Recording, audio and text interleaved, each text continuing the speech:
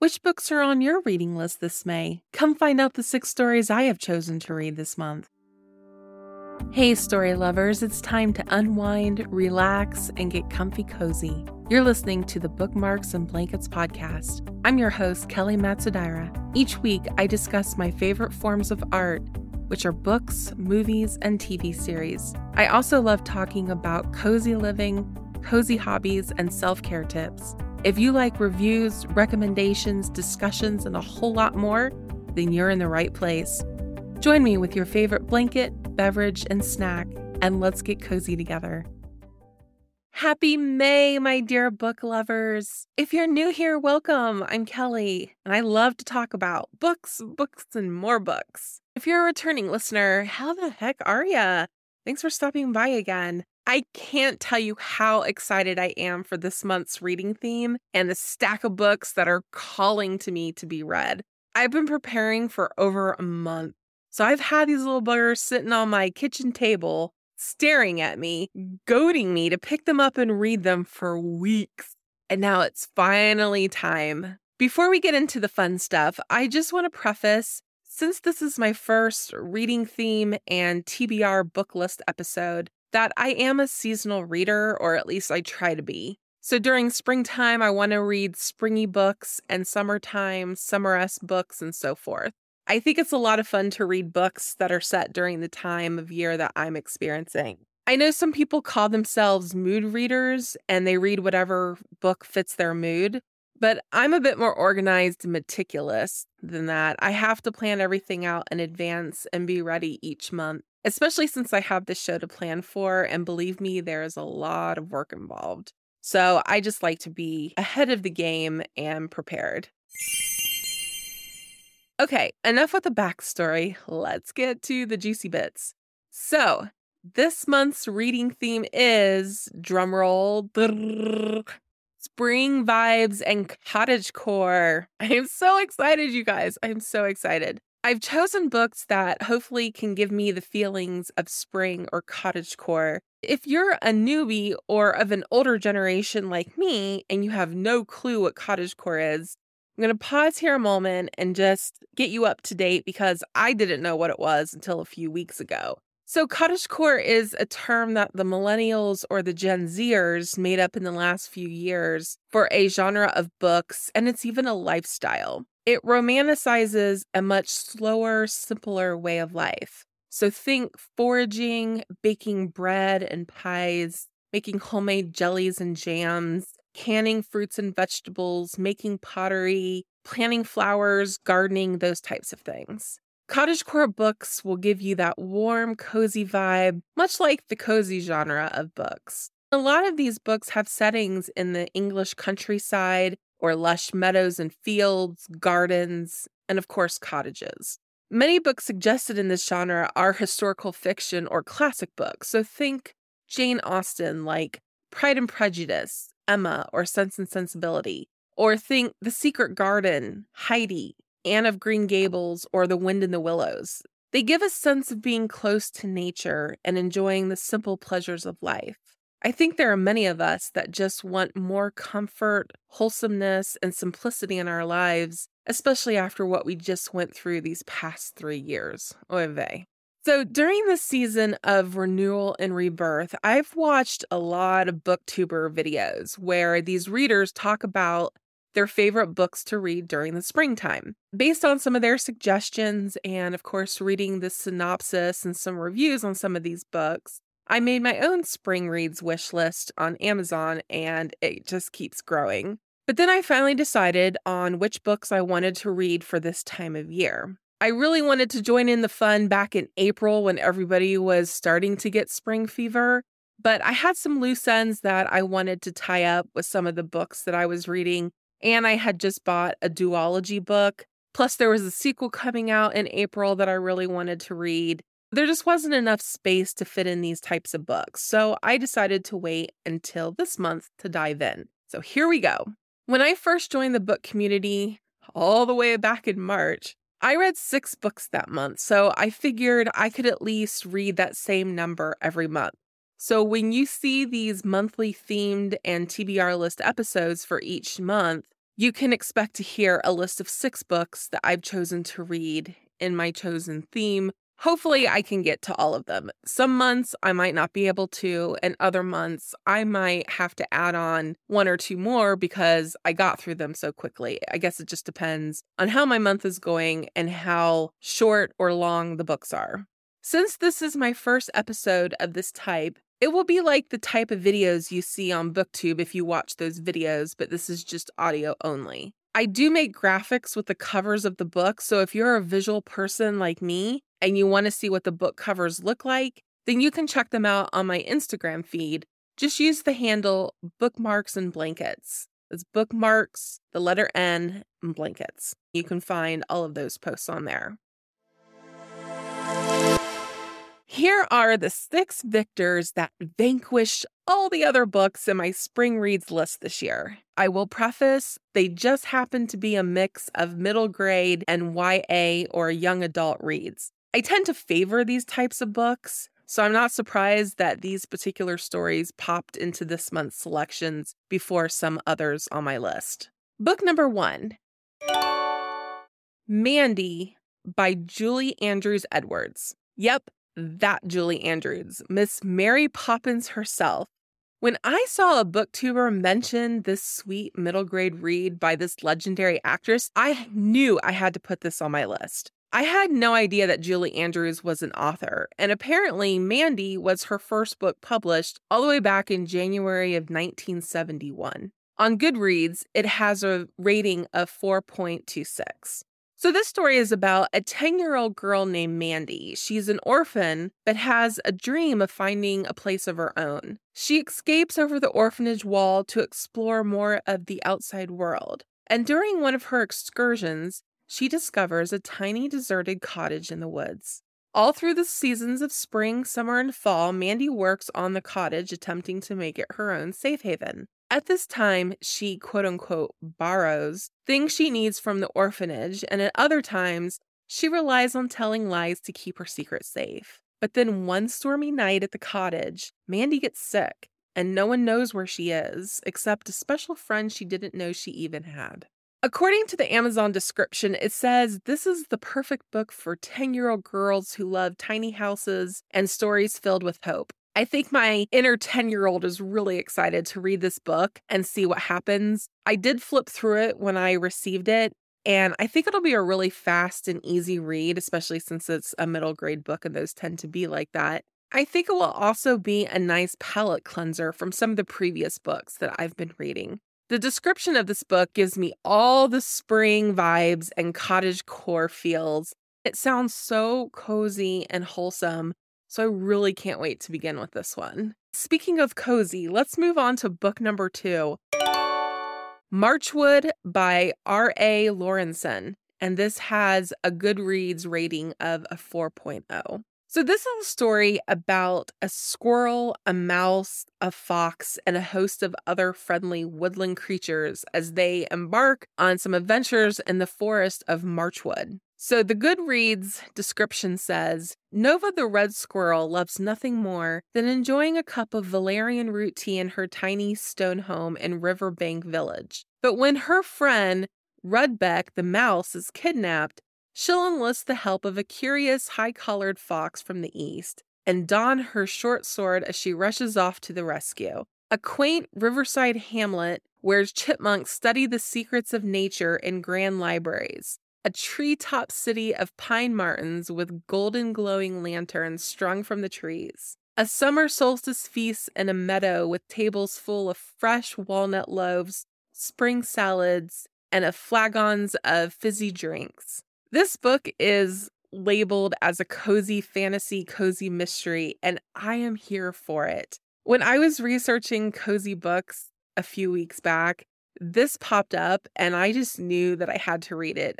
I think it's a middle grade to a young adult read, and it definitely gives me the vibes of Wind in the Willow or The Secret of Nim. When it's springtime, I think of woodland creatures, and I just really wanted to read something different where animals were the main characters. So I thought this would be a really good choice. This is actually a trilogy, so this is the first book in the series. And it said it was inspired by Redwall and The Hobbit. I've never read any books of the Redwall series, but I do have them in my wish list. However, there are 22 books in that series. So I guess we'll just see how the first one goes whenever I decide to pick that up. But it is a series from the 80s. I know it has a cult following, so there must be something good about it. As for The Hobbit, funny enough, I just finished reading that book. It was my first ever Tolkien book. I absolutely loved it.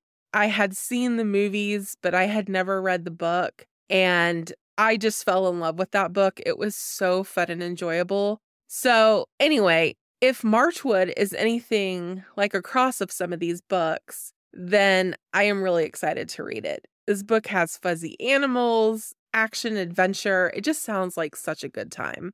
Moving on to book number 3, Gallant by V.E. Schwab. On Goodreads, it has a rating of 3.76. This book I'm really excited to read because I've heard a lot of hype around this book.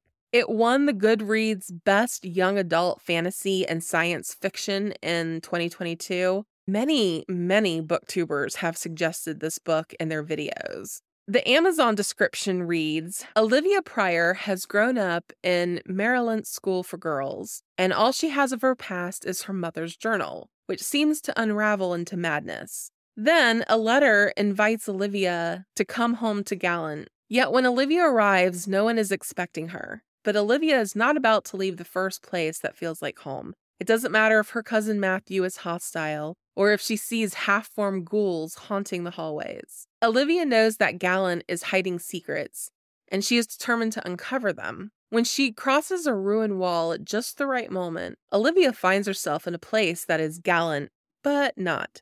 The manor is crumbling, the ghouls are solid, and a mysterious figure rules over all.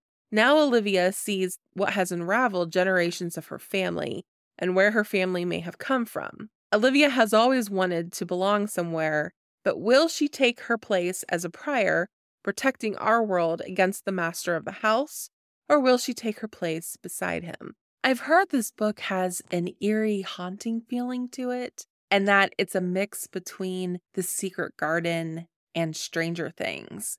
That sounds really intriguing to me.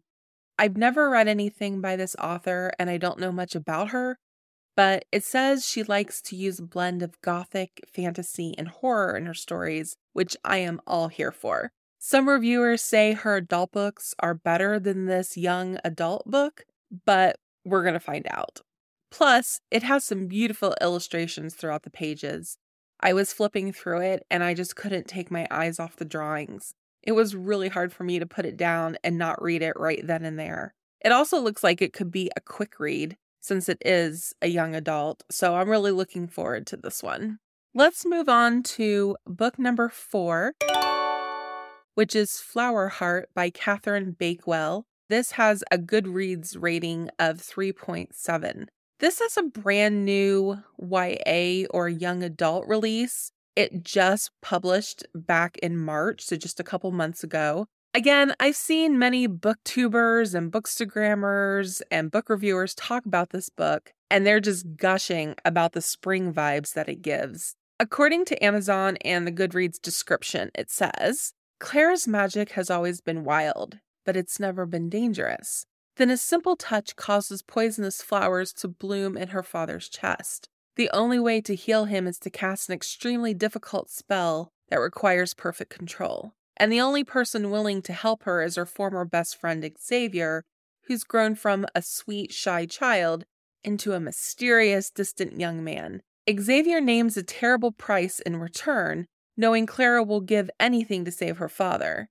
As she struggles to reconcile the new Xavier with the boy she once loved, she discovers their bargain is only one of the heavy secrets he's hiding. And as she hunts for the truth, she instead finds the root of a terrible darkness that's taken hold in the queendom, a darkness only Claire's magic is powerful enough to stop.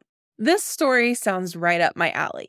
I mean, magic, fantasy, mystery, and of course that cottagecore aesthetics and spring vibes with lots of floral imagery. It has a friends to lovers trope, but I actually enjoy that trope. It also is supposed to be a really sweet, cute romance, which I am definitely all for. I love those types of stories. It's also set in a Victorian setting, so it's kind of like a historical fiction or historical fantasy story, and those always grab at my heart. It definitely sounds like a cozy, comforting read that is perfect for spring, so I can't wait to dive into it. And finally, books 5 and 6 are actually a duology by the same author.